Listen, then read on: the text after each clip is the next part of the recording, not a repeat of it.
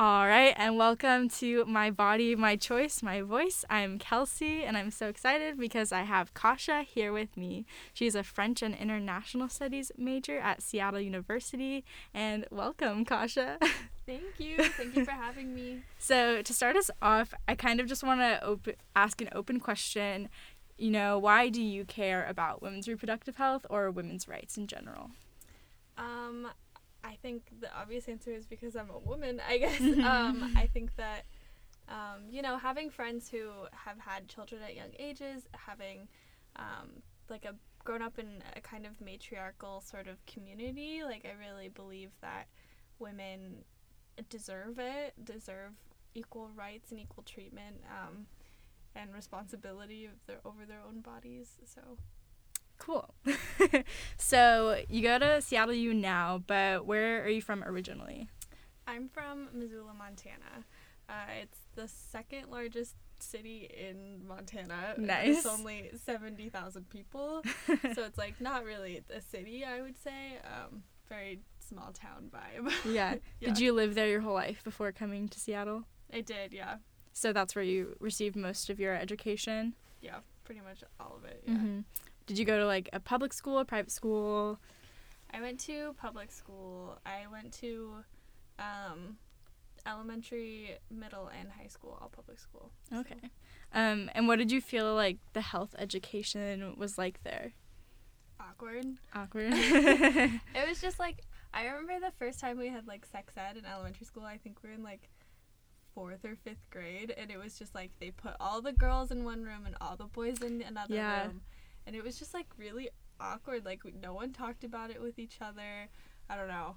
I think in high school it got a little bit better, but, I don't know, still kind of uncomfortable. Yeah, it's interesting how they separated, Mm-hmm. both of those things. Because I think I kind of remember that, too. Now it's coming back to me.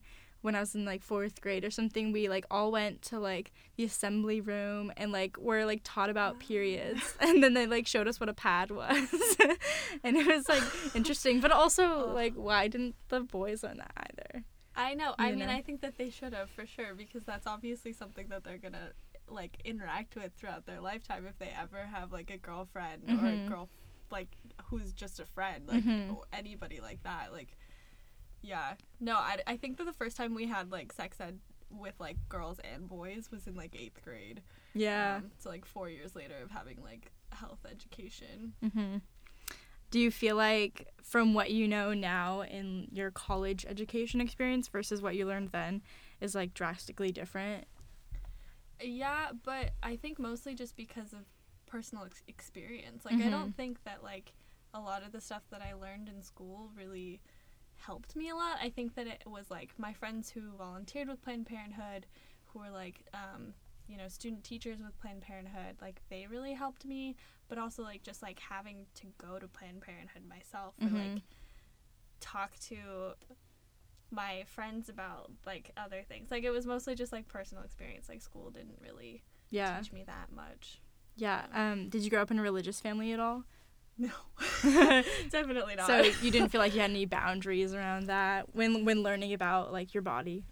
No, I think that my family, I had a really unique experience because a lot of my aunts, kind of really close family friends, were midwives, and so they I had an introduction to reproductive health, but it wasn't it was mostly about pregnancy health and how to stay healthy or what's a healthy birth kind of thing, not so much the school was more for the preventative measures, but yeah, more how to have a healthy child. Yeah, if you are going to conceive.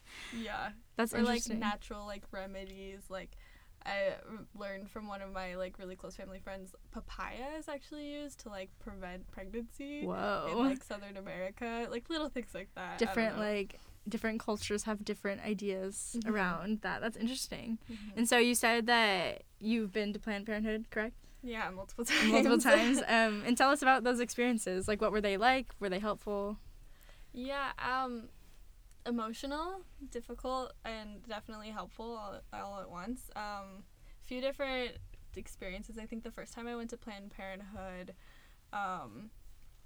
I it was after the first time I ever had sex. It Mm-hmm. was like it was like a pregnancy scare kind of, but like not like that. It instigated me to go to Planned Parenthood to talk about birth control. So like that was obviously a really good thing. And then I would like go consecutively because I was on birth control for a long time. And then I like one of my first experiences here in Seattle at Planned Parenthood, I actually got diagnosed with chlamydia. Oh no. Which was the most emotional and horrible day of my life. Did they give you antibiotics for it? Yeah, immediately. But it was like a friend from home told me that like I should get checked because like this other person who had slept with the same guy that I did had it and was like, hey, just like, by the way, you should probably go get checked. And I did.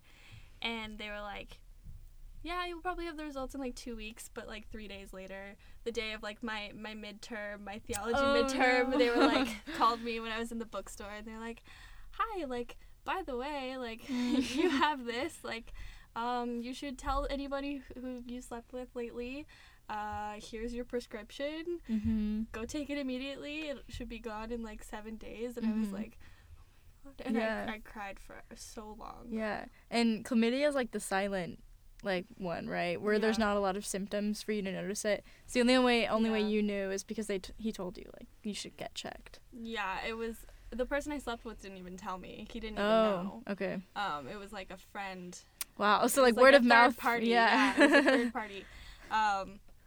Yeah, no, I didn't have any symptoms as far as I could tell. Like I had no idea. And like I guess neither did he. But it is one where like if it goes uncured for too long, it can affect your ovaries and your uterus and your sexual reproduction organs. So you feel like they helped you with that in like a positive way, like emotionally, I guess, because obviously they gave you the prescription. Yeah. I think that they handled it really well and they were really supportive. And she was like, the woman on the phone was like, it's okay, like it'll be gone in like a week, like here's like I can talk to the other person if you want, just like give them my number, things like that. Like they were really nice about it, for sure. But I was like traumatized. Still a stressful thing. Yeah. Well, thank you for sharing that. And you mentioned before that you were also put on birth control at Planned Parenthood. So what form of birth control were you put on? I started with the pill, and I took the pill for like 3 or 4 years, even after like I only really had like consecutive sex for like a couple years. Like I just stayed on it, and then I actually about a year ago stopped taking it for close to 6 months because I was like, all right, like I can't do this, like my body was like, it needs a break, and now I have the implant, I don't remember the technical term, but it'll last for like 3 years or something. So that's nice. Dang. So how many birth control methods can you name at the top of your head? Let's see. There's the pill, there's the implant, the IUD, the Nova ring, there's the patch, there's a shot, there's condoms, there's female condoms, there used to be sponges. I don't think people use those anymore. Yeah. There's that, like, what's it called? Spermicide that isn't also really used anymore. Yeah. That's a pretty consecutive list. I can't think of any other ones. I think there might be another one, but I'm not sure. No, yeah. That's like pretty much most of them. I feel like you did your research. You've done your research before you. Yeah. Yeah. That's like one thing that I think that my high school education contributed to was just like, here's contraceptives. Like, use them. But again, they're all women contraceptives other than like a condom, so like I don't know. Right. Yeah. Do you a little bit. So you feel like you learned about most of those through your schooling, or did you feel like a lot of that was like Google searches? I think it was mostly like people that I knew coming into my health classes in high school, like as representatives from Planned Parenthood, like teaching us about the contraceptives that were offered, because like even though they like touched on it within our like school classroom, it wasn't like the focus. It was more like, you know, I guess it was in some regards, but like obviously with a large emphasis on abstinence and like touching on STIs and touching on all of the things, all the basics, but like them coming in and really just like listing all of these different options. Yeah, that's really cool that they had someone from Planned Parenthood come to your high school, because I can't even imagine that at my high school that would be allowed, because there were a lot of people at my high school that were very against that, and so I guess I wasn't really around people who even talked about Planned Parenthood. I didn't know what Planned Parenthood was until much later in my life, probably. Wow. But yeah, that's like cool that you learned about that in high school. Yeah. There were students there was like student representatives. Oh, okay. Yeah. So they were involved with it. Yeah, that's like, cool. Yeah, separately. Yeah. Do you feel like that your perceptions like now of birth control are different from when you were first learning about them, or like the side effects, or do you feel like they're pretty true to like what they tell you, if that makes sense? Yeah. I don't think that. I don't know. I guess like I don't think that any amount of like warning about like how the hormones will actually affect you really like gives it justice, because it's different for everyone. Right. So like for a long time I didn't think that birth control was doing anything to me like mentally or like emotionally, even though like it very obviously was, because I started taking the pill when I think I was like 16 or 17, so like I was like right in the middle of like puberty essentially, right. And like my hormones were already insane, like so like just adding that, it didn't really feel like there was too much of a difference. I definitely think that like I don't know, I guess it's just like it's an independent thing, like it's very individualistic like how they affect you, but I guess like knowing that they can like affect your like what's it called emotions like that, like it's good to like be aware of. But yeah, kind of, I guess. Yeah, you were talking about independence, so did you feel like when you were accessing this that it was very much your decision, your control, or did you feel like there were other influences in your life that kind of pushed you a certain way or a certain direction when choosing these things? Both. It was very independent, like the whole like the final decision of me going into Planned Parenthood and getting birth control. I didn't tell my parents about it. I was way too scared, even though like they would have been totally supportive, which is I think I'm really lucky to be able to say that. But I did feel some pressure from my boyfriend. Like he was at the time like super terrified of being a dad, and still like multiple like a couple years later he still has the same feelings. Like he's terrified of being a dad, and it was like my responsibility almost to like prevent him from being a dad, which I don't think is totally fair. But and like because I mean he's a great person, right, great guy, but he didn't always want to wear a condom, and so it was kind of like my responsibility. And like I think that a lot of the other guys that I've slept with too, they don't like condoms. Like the dude who gave me chlamydia, he was he slept around a lot is a good way of putting it, but he did not have condoms in his house at all. Like it was like he was very against it, which was really like I think I was just really caught up in the moment to be like right necessarily aware of that at the time. But like that's really shitty, that's really fucked up. Like if you're gonna sleep around with women, like at least be safe about it. Like don't put their health at jeopardy because you want to affect yours that way. Like so yeah, I think it was outside pressures for sure, knowing that men aren't necessarily responsible for I mean some of them definitely are, I'm not saying that all men aren't, but most of the ones that I have slept with or been around aren't. And I think I think people in Seattle too are more I think aware of it. Like I think men in Seattle are a little bit more educated about it rather than like the people that I've interacted with at home. Just in general, it doesn't really like my hometown has this like really weird reputation of having young moms. Like there are a lot of young moms, which is not a like bad thing. It's just that's a reality, and the fact that like I think for some of the cases it does come down to the fact that like men just didn't want to wear a condom too, like whether or not like the woman was on birth control. Like sometimes like you can't control what happens, but like I don't know.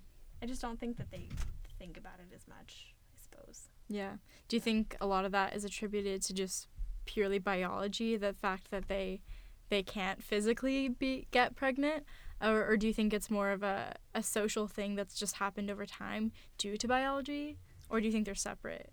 I think it's kind of I don't know if it's like due to biology. I think it's more of a social thing, and I think for a lot of the men that I know, it's about pleasure, because it's more pleasurable for them to not wear a condom. They kind of feel like they have that right, and then the biology would come into play because they can't actually get pregnant as well. So yeah, I've heard that argument too, where it's like, you know, they favor that pleasure, but also if they're going to put any pressure or blame on you, then you know, they should wear a condom. Obviously, if they're not going to put any pressure on you for anything, you know, then it's like a consensual thing in that way. But so do you think that men should hold more responsibility than at least the men in your life that currently have? I think so. I mean, even just like the smallest like bit of responsibility of having if you have any intent of sleeping with me or any other woman, like have a condom. Even if like you're not like if you both decide that you don't want to, then that's fine, your choice, but have one still. Like that's I think basic. Like that's really like minimal amount of effort, like which still seems to be such a huge step for so many men. And I also think it's just like, I don't know, it's unfair to assume that women are just going to be on birth control as well, like to not have a condom because like, oh, you're on birth control, right? What if I'm not? Like, what then? Like, and also most birth control doesn't protect against like sexually transmitted infections. It doesn't. Whereas, yeah, because like the pill is super effective for most things, but it doesn't protect against that, you know? So, and that's a reason why condoms, whether or not you want to get pregnant or not, should still be used for that reason. Also, just like being honest about your like sexual health too. Like, if you have had an STI or if you haven't, like, I think that's a really important conversation. And I like, it's a conversation that I personally don't have as often as I should. But now that this like has like affected me the way that it has, like being diagnosed with chlamydia, like having that and have it be my responsibility to inform the guy that he has it, and like finding out like a year later that he actually got it again, like I don't know, it's really frustrating for me to like know this like information, like really basic like skill to prevent these things, and it's just still not like registered in like the memory or like something. I don't know. Do you think that a lot of that has an effect or due to the education system, as we were talking about before, that maybe we didn't talk about STIs as often as we should have, or we didn't really explain the importance, or do you think people just don't really understand the importance until it happens to them? I think that the way that we talk about STIs in school is like they're this really scary and like kind of taboo thing, like but also makes it sound like they're not very common, like chlamydia and gonorrhea, that one's super common, and herpes, they're so common. And even like the worst ones, they're more common than we think they are. Like and I think like it's really important to like share that like factual evidence that they are, you know, common, and that they are easy to get because they make it, I don't know if it was them like school specifically, but it's, you kind of have this like feeling in your mind, like this thought process that, oh, that couldn't happen to you. Like, you're smart, right? Right. But the moment that it does, it really just, like, I don't know. I think it really changed my opinion on them. But at the same time, it's, like, still, like, the conversation around STIs is still so, like, kind of taboo and kind of, like, this, like, it's almost like a myth. Like, STIs are like a myth. Like, you it's just like really this, don't think that they're going to happen. It's like this distant thing that doesn't really register in your mind as something that's real. No, yeah. And, I mean, even I have to, like, say, like, even after, like, being diagnosed with an STI, like, being terrified of having sex for a few months, like, because that's a really scary thing, I still somehow ended up in a couple situations where I still wasn't being very smart sexually, like, which I'm, that's on me and that's on the other person. But I mean, and I was lucky and I didn't end up getting another STI, but it is, like I said, like this sort of myth. Like, even after it happens, there's still this, like, it's like you just, like, go back to before and you just, like, go back to this, like, kind of ignorant thought process that, like, this can't touch you. Which I think, like, not to make them sound worse than they are, not to demonize them, but I think that, like, just making them sound, like, normal, like, and also just, like, I don't know. Yeah. Creating a conversation around them is important. I think a lot of it happens is that we go to the extreme of creating, like, this fear, which, not that it shouldn't necessarily be feared, but that when you create it as something, this huge thing, like an STI is easily treated, but I think if we tell people, like, these are very common, there are preventative measures you can do so you don't get one, but it's not necessarily something you should be super afraid of. It's just, taking that step. And I think, though fear is a motivator for a lot of people, I think we shouldn't necessarily use scare tactics when talking about these, because I think in some ways, at least for me, like, I think when people try to use those kind of tactics, I kind of push it down in a sense as if it doesn't exist. Like, I don't really, like, face it up front. I kind of just, goes over my head. It's not important. It won't happen to me, like you were saying. When it gets that extreme, but I feel like if it was spoken to me as not something super extreme, I would be like, okay, like, these are things I can do that are not super hard or drastic measures I need to take in my life that are just equally as effective. So, yeah. I think just, like, taking, like, a practical approach, kind of just, like, not, like, I don't know, like you said, not making them sound so scary, but also, or it sounds so much like a taboo, like, just being, like, open to the conversation or, like, to the reality of it, like, and it's too, like, going along with the fear, like, I mean, like, our brains intentionally sometimes forget trauma, and so, like, sometimes, like, things can be traumatizing, like, learning about, like, syphilis, like, that can be traumatizing, like, or when so you might just, like, forget about it, and like, we don't fully understand our brain's thought process, so, like, I don't know. Yeah. I feel like sometimes reading symptoms can freak people out. I mean, it freaks me out. WebMD.com. And that's where whenever, like, I feel anything, I immediately, like, Google terrified. That. Yeah. No, I like, get, like, clogged sweat glands in the crease of my leg. That's, like, what they are. I went into Planned Parenthood to make sure that they were. Did you thought they were bumps? Like, I thought I had herpes, and I get coughs. What are they called? Cold sores on my lips, like, every once in a while. So I was like, oh my god, what is happening? Yeah. No, and that was a total result of the internet telling me that there was something so much more wrong with me than there actually was. Like, they are sweat glands. Yeah, and also the herpes 1 virus, which is what cold sores are, super common. Like, I've gotten them before. Like, and those aren't anything, like, drastic. Like, they usually heal up. Yeah. But it's freaky when someone calls them herpes, because we have in our brain, because there's separate types of herpes. There's, like, genital herpes, and then, just, like, on your mouth herpes. But but they're very different things. Yeah, it's the, like, awareness of, like, the separation of the two, or, like, just, like, the like, education around, like, what is herpes, like, too, is, like, I don't know, frustrating. I feel like herpes specifically was like a bad word when I was like, oh my god, it totally was. middle school. I remember that. I feel like people would throw that word around like kind of loosely, Yeah.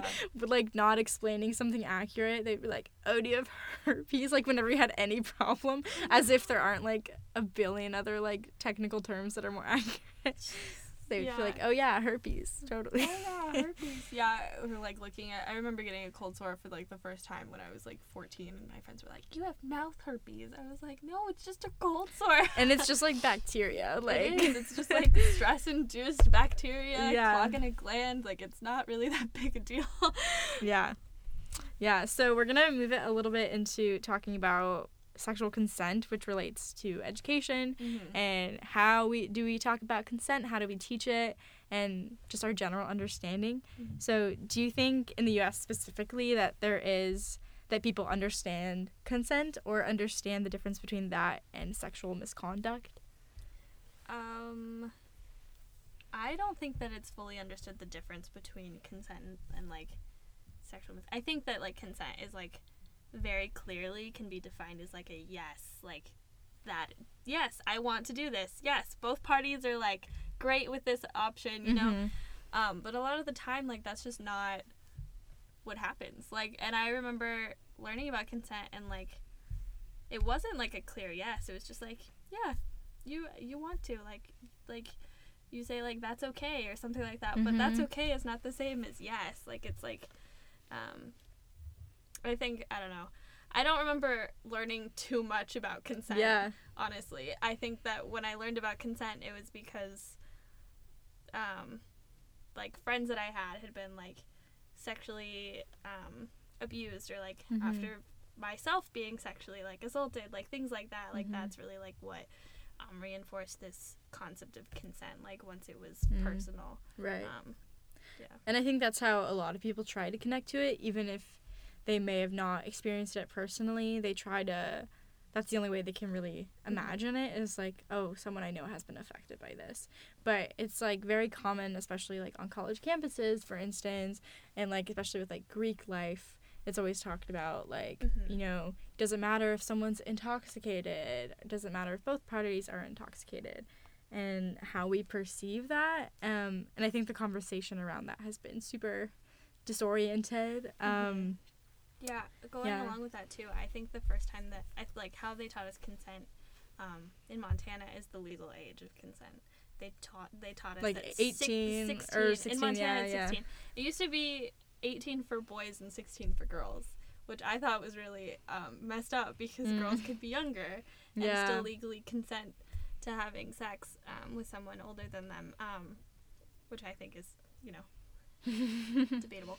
But it wasn't about like the like clear yes or this clear no. It was about age. Like, are you old enough?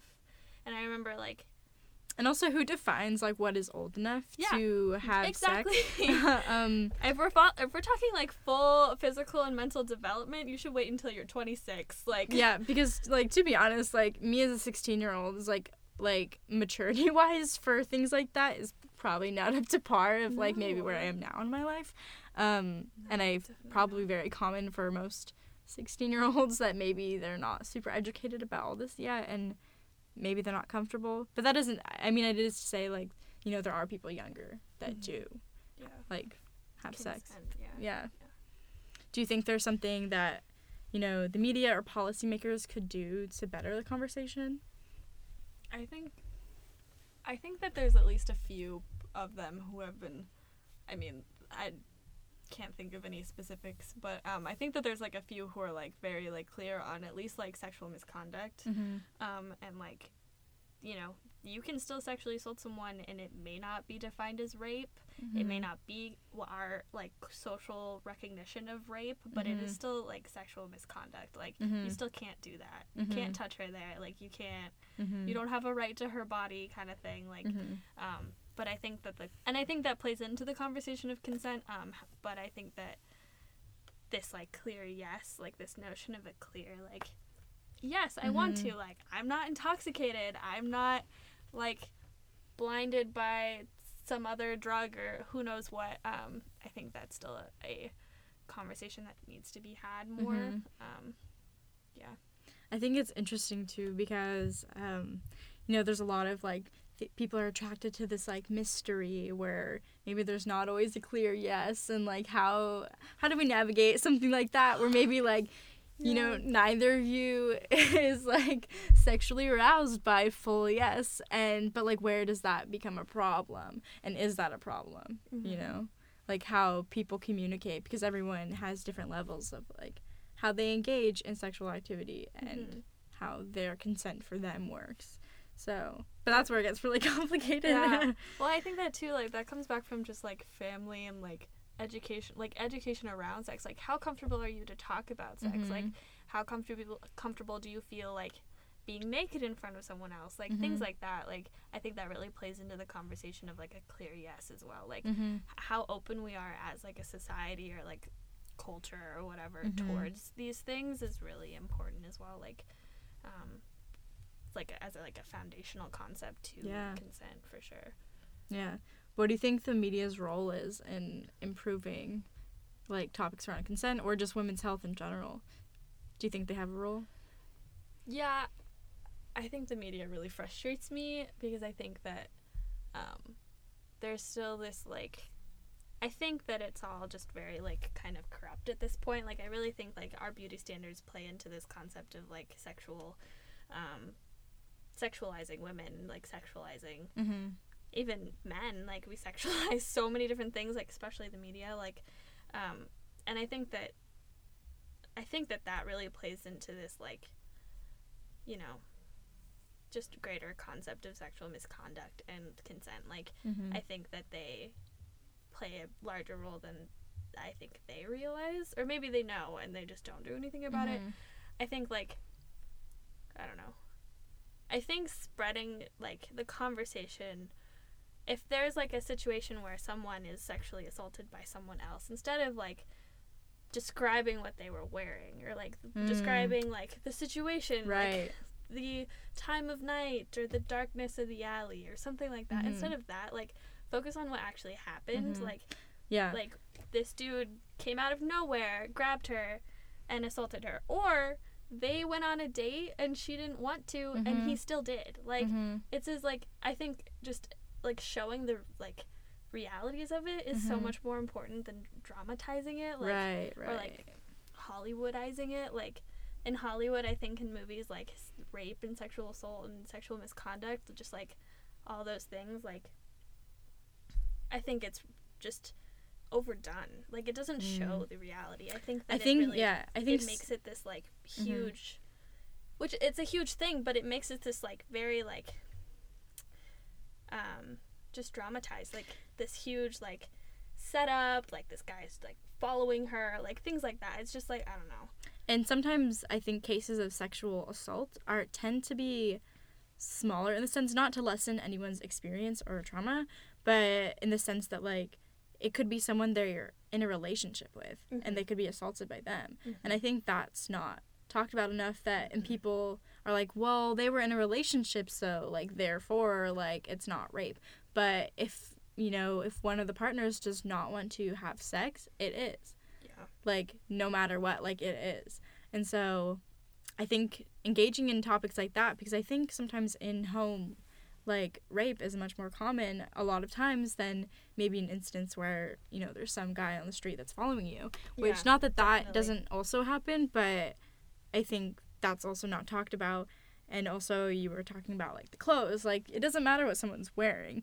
Like whatever someone's wearing does not consent to anything. And so I think like you were saying, like Hollywood tends to really only show the really dramatic, like someone's sneaking in or something, and not the cases that happen a lot, which tends to be in partnerships, but we don't talk about that kind of assault. Non-stranger sexual misconduct. My hometown, actually, Missoula, was ranked the top ranked like rape. It had like the top percentage of like rape in the nation at one point in time in like 2013. How do they calculate that? Do you know? I don't know how they calculated it. Like Times rated it. I don't know how accurate it was. Yeah. New York Times or like Times Magazine. It was one of the two. But it was because of like all of these like sexual assaults kept happening from the football team in my hometown at the university, and there's these huge scandals, these are like very like clearly like non-stranger like sexual misconducts, like, and the people, like the men who are committing these crimes, like they really didn't get any repercussions whatsoever, and the towns ended up, like my hometown ended up shaming these victims, like these survivors of these like sexual assaults, and like there was very clear evidence against two of the major like cases, and it's just ridiculous. It was like one of them was our star football quarterback, and the entire town sided with him and shamed her, which I don't even know if she still lives there. And he turned out to be a student teacher at my high school, like 2 years later. And I was like, okay. Put on the woman. Love that. It's great. Yeah, that's interesting that your town was rated that. I think a lot of that could have to do with reported cases. So maybe there's a higher ranking of reported cases. But when you said that, it made me think of, well, I'm sure there's probably a lot of other towns out there that maybe has a higher rate technically, but maybe the woman was too ashamed or afraid to go out and say anything. Yeah, definitely. Which happens all the time. Yeah, and I was thinking, maybe a more conservative state where it's not talked about as much, or it's more ashamed on the woman, that maybe it does happen more there, but it's just not talked about or not reported, like, so no one knows about it. And so yeah. And I'm from a red state, but my town is like a blue dot in red state. Right. And it was interesting. If you read the book Missoula by John Krakauer, which is this, I have so many opinions on this book, but he does a really good job of like just showcasing the problem that happens not only in my hometown but in college towns across the United States. Like The Hunting Ground is another, it's a really intense movie, but it also talks about like this like sexual misconduct on college campuses. But in the book he talked about how like once one survivor came out, like it caused like 2 or 3 others from the same like predator to like talk about it themselves. Yeah. And, like I think that was really the reciproc what's it called? It's like the I know what you're saying, but I can't think of it. I can't think of the word. It's just like the ripple effect. That's what it's called. The ripple effect of one feeling confident. It can sometimes inspire others too. Yeah. And I also think it's important to mention that, in these cases, I don't think any woman, if it happens to them, is required to say anything. No, I don't because I think so everyone's trauma is a very personal thing, and I think everyone deals with it in a different way. And although I think it is important for people to speak out about it if they feel comfortable doing so, then we know it's happening and it brings more attention to it so people know it's an issue. But also, I don't think anyone should feel shamed for not saying anything because, I wouldn't want attention on me for something like that. I don't think anyone wants to come out and say it because people don't want to be known as that person. Yeah. It's usually just because the people who are, like, who do come out and say it, it's good. But, I'm sure they're not always, like, super confident in doing it. And so I think, definitely I think it's a very personal decision. I don't think it should be anyone's blame because it's not any of their faults for it happening. No, that's so important too. It's like it's not your fault, it's not our fault, it's not anyone's fault that this happened to you. Like it's the person who did it his fault. Like they're responsible. And I think that it's like going along with that, like obviously like it is everyone's personal decision to speak or not. But I think that as a culture or society, we also can't disqualify the ones who don't. Like we can't disqualify the women or men who decide to, or non-binary, like anyone who's affected by this, like who decide to speak up and who decide not to. Like saying like, oh, this doesn't happen because this and this person, like these things didn't happen. Like no one said this. Like why didn't you speak up 10 years ago? Like sorry, I didn't want to. Like you shouldn't feel required, and you shouldn't feel I guess you just shouldn't face, like, disqualification or, like, repercussions when you decide to either. Yeah. And with the Harvey Weinstein case that came out, I think the woman, like, she didn't come out about it till years later, and she got so much backlash from that. And they were like, why didn't you say it then? But it's like, this is a scary thing. And also, he was a person with a lot of money and power and position. Yeah. And in that circumstance, it's like, who's going to win here? You know? And so I think she like, had a lot of fear, and she shouldn't be blamed for that. And people were like, well, if it was important, like, then, like, why is it important now? Which I think is ridiculous. You know? It's always been important. Like, but obviously, I think, you know, people became more comfortable once more people started speaking out. But yeah, definitely. Yeah, it's a crazy topic. It's overwhelming because it's just so prevalent right now. Like, I mean, in the past, like, 2 years, I think, like, with all of the Hollywood, like, accusations and women coming out and speaking out and, like, all these, you know, really, like, that's awesome. Like, I'm so proud of all those women who did, like, decide to come out. Like, that's incredible for them. But, like, I also think that, like, shining a light on this bigger issue is obvious, like, it's important. But I also don't think that Hollywood or, I don't know, I just don't think that, I guess I'm just thinking of this article that I saw the other day of, like, a man producer, director, whatever, deciding to create a TV show about the Harvey Weinstein, like, sexual assaults. And I was like, all right, that's not okay. Like, yeah, I feel like there's it would really depend on how, to be made. It would really depend on how he went about that, because I could see it going wrong in a lot of ways. But I mean, maybe it could be helpful. It's a really hard thing to do, to script a show about that, something like that. Yeah. So I'm curious. I'm critical and curious, but you're not necessarily gonna tear it down. Something that I don't know. But with that, also with consent, I think people don't realize a lot of times there's repercussions of rape instances. Yeah, you know, especially when it comes to, there could be the possibility of an unwanted pregnancy happening in that case, or even an infection being transferred by the rapist.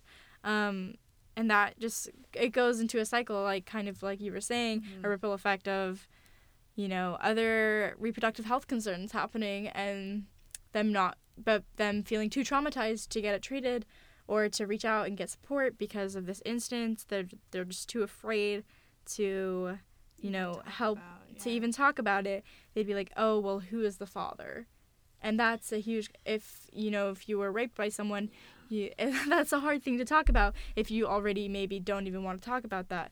But if it's very obvious that you're pregnant, then how do you deal with that emotionally and physically? Because, you know, you physically have a fetus. And so, with biological ties to your predator. Right. And I think that it plays into so many problems and into the topic of abortion, because an instance like that, you know, but maybe the woman doesn't want to have an abortion. Maybe she does. But where is she going to find those resources to have a safe abortion? Are those resources even there? Like, is that an option? And I think people don't realize sometimes that trauma can carry on. And so if you're having a child from the perpetrator, you know, I think it'd be hard for a parent to completely separate that. Like, obviously, you probably have this newfound love for this child because they're just this new being on the earth. But, you know, there was a father at some point who you don't have nice feelings for, and how do you... And it just kind of is a cycle, like, as you're saying, and it's a really hard thing. And that's why we should, at least in my opinion, have more access to abortion care, and not even just for that purpose. It's just be there for anyone, but yeah. No, I recently was just looking at news articles, and Iowa just passed a law that limits abortions to 6 weeks into the pregnancy. And that's not very long time. Most people don't know they're pregnant until, like, 10 weeks or 12 weeks. Yeah, you could not even know. Yeah. Which I think it's called what's it called? The heartbeat, like, condition or something. It's like, if you can detect a heartbeat, then obviously your baby is a baby and not just a fetus. Like, I think it's just ridiculous, because a constitutional arrangement, Roe v. Wade, that allows us this right, but is completely disregarded by so many states, so many people, which, I mean, I think that if you are, you know, for example, if you're Catholic and it doesn't align with your faith, then you just don't have one. Yeah. Like, that's, like, good for you. Like, you feel so proud of your faith that you're not gonna do this. But, like, also just, like, don't prevent other people because of the way that you feel about it. Like, it is a personal choice.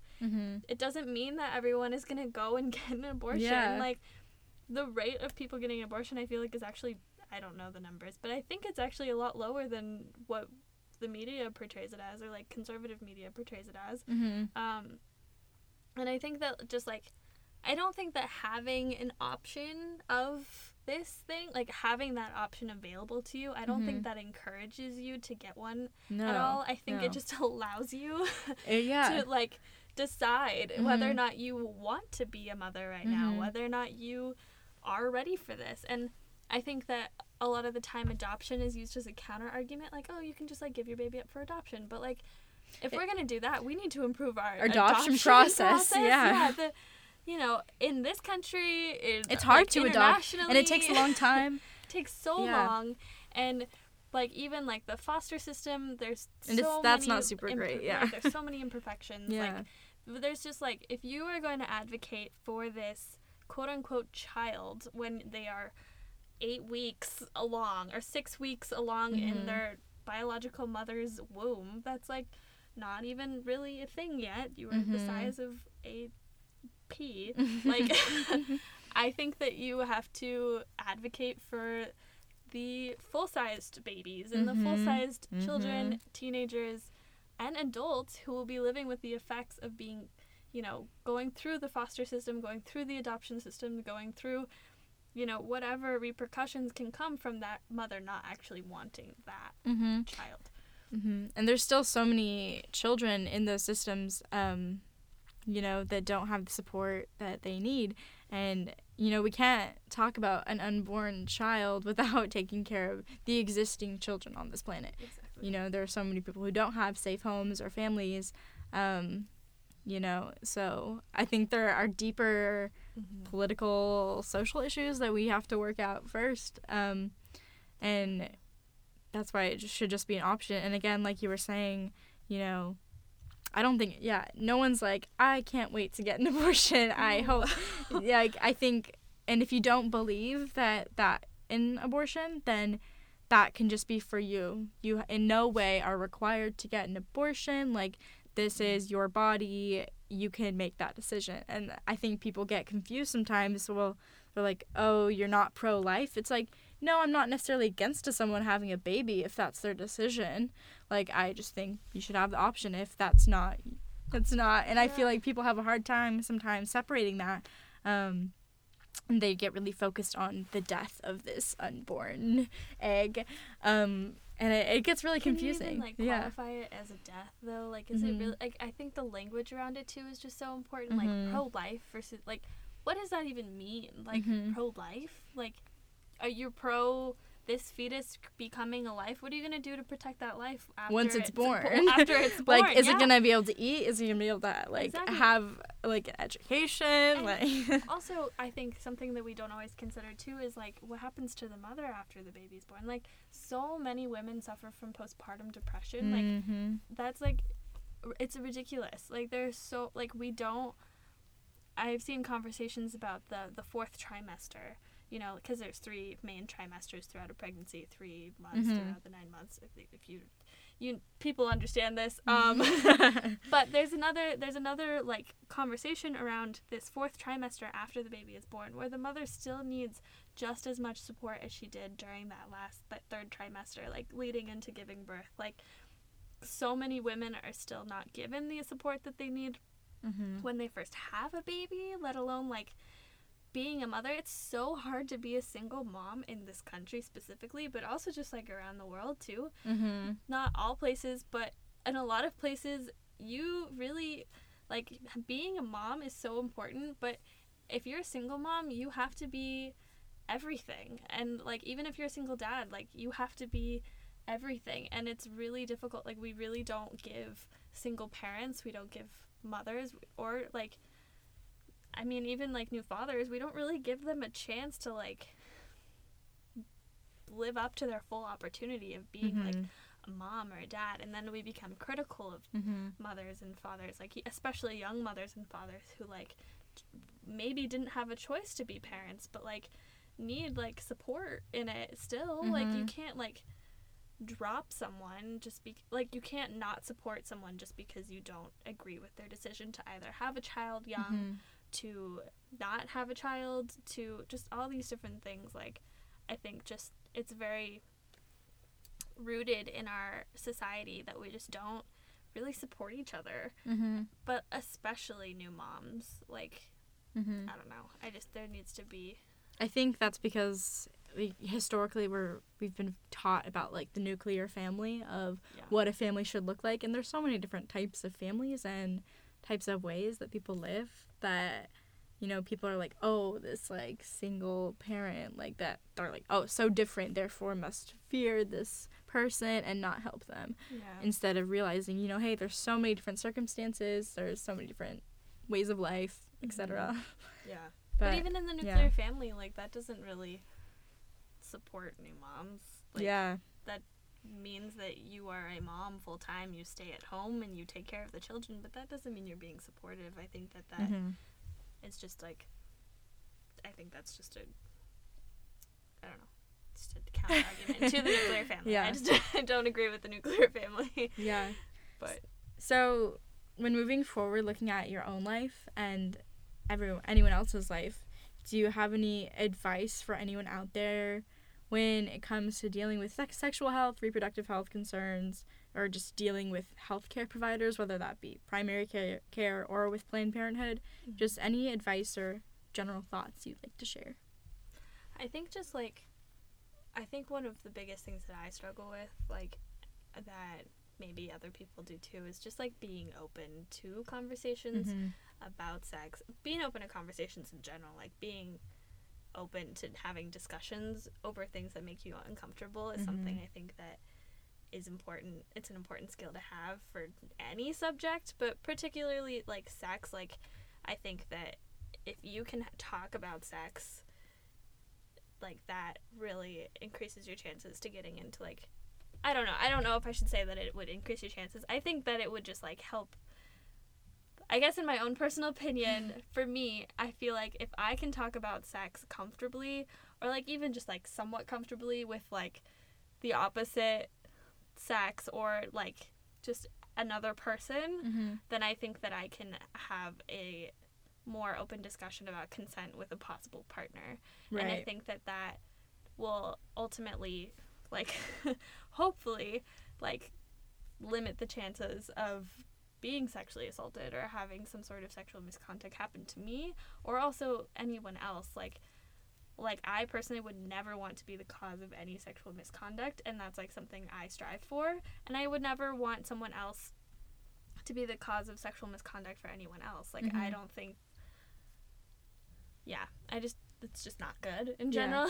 But I think just like normalizing the conversation around sex, like you don't have to talk about it, but I think that it's important to be able to, like because ultimately when it comes down to it, if you're gonna have sex with someone, you have to talk about it. Like, and like if you can talk about it even with just your friends, it might give you a little bit more of a it helps talking about it space to be able to.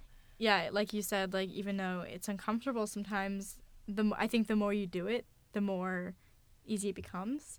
And if you can comfortably talk about it with a close friend where maybe you might feel more comfortable having a conversation with than maybe a new partner, for instance, where especially if it's very new and you don't know them very well, I think it definitely helps just having that practice in a sense, like just having, you know, the terminology and just knowing yourself, knowing your body, and I think it's important. Yeah, being open to it, and then also knowing boundaries, I think is really important, because not everyone is open to talking about it. Not everyone is open about sex, like just in general. Like I think like obviously we should have these conversations, Mm-hmm. but also, like, we can't force them. Like, Yeah. I think with consent, I think if you were going to have sex with someone and, like, they, like, don't ask for consent, then maybe you should force that, like, yes in there or no, like, if you really want to. But in general, like, you can't force someone to talk about their sexual health or, like, history. And I think that that's also important to keep in mind, is just, like, boundaries are important. Mm-hmm. But with that, like, respect the boundaries of other, like, people with their bodies as well. Like, don't go, like, touching someone because they look cute in that skirt. Like, that's dumb. Blatantly, but We'll end it there. Perfect. Well, thank you so much, Kasha. You said some really interesting things, and I'm so thankful that you were able to share these things and feel comfortable sharing with me and anyone who potentially listens. And so I'll end it out by saying, you know, if you do care about these things and you want to share or talk about it, reach out to your local senators or congressmen, write them, go to senate.gov. It'll tell you exactly how. I'm going to reiterate this at every episode just to repeat it because I think it's important to repeat. And then, like Kasha was saying, visit Planned Parenthood, or go to your healthcare provider if that's something that you have access to. Definitely reach out to those providers. And I'm really glad that we could open the conversation, and thank you for listening. thank you for having me. Yeah.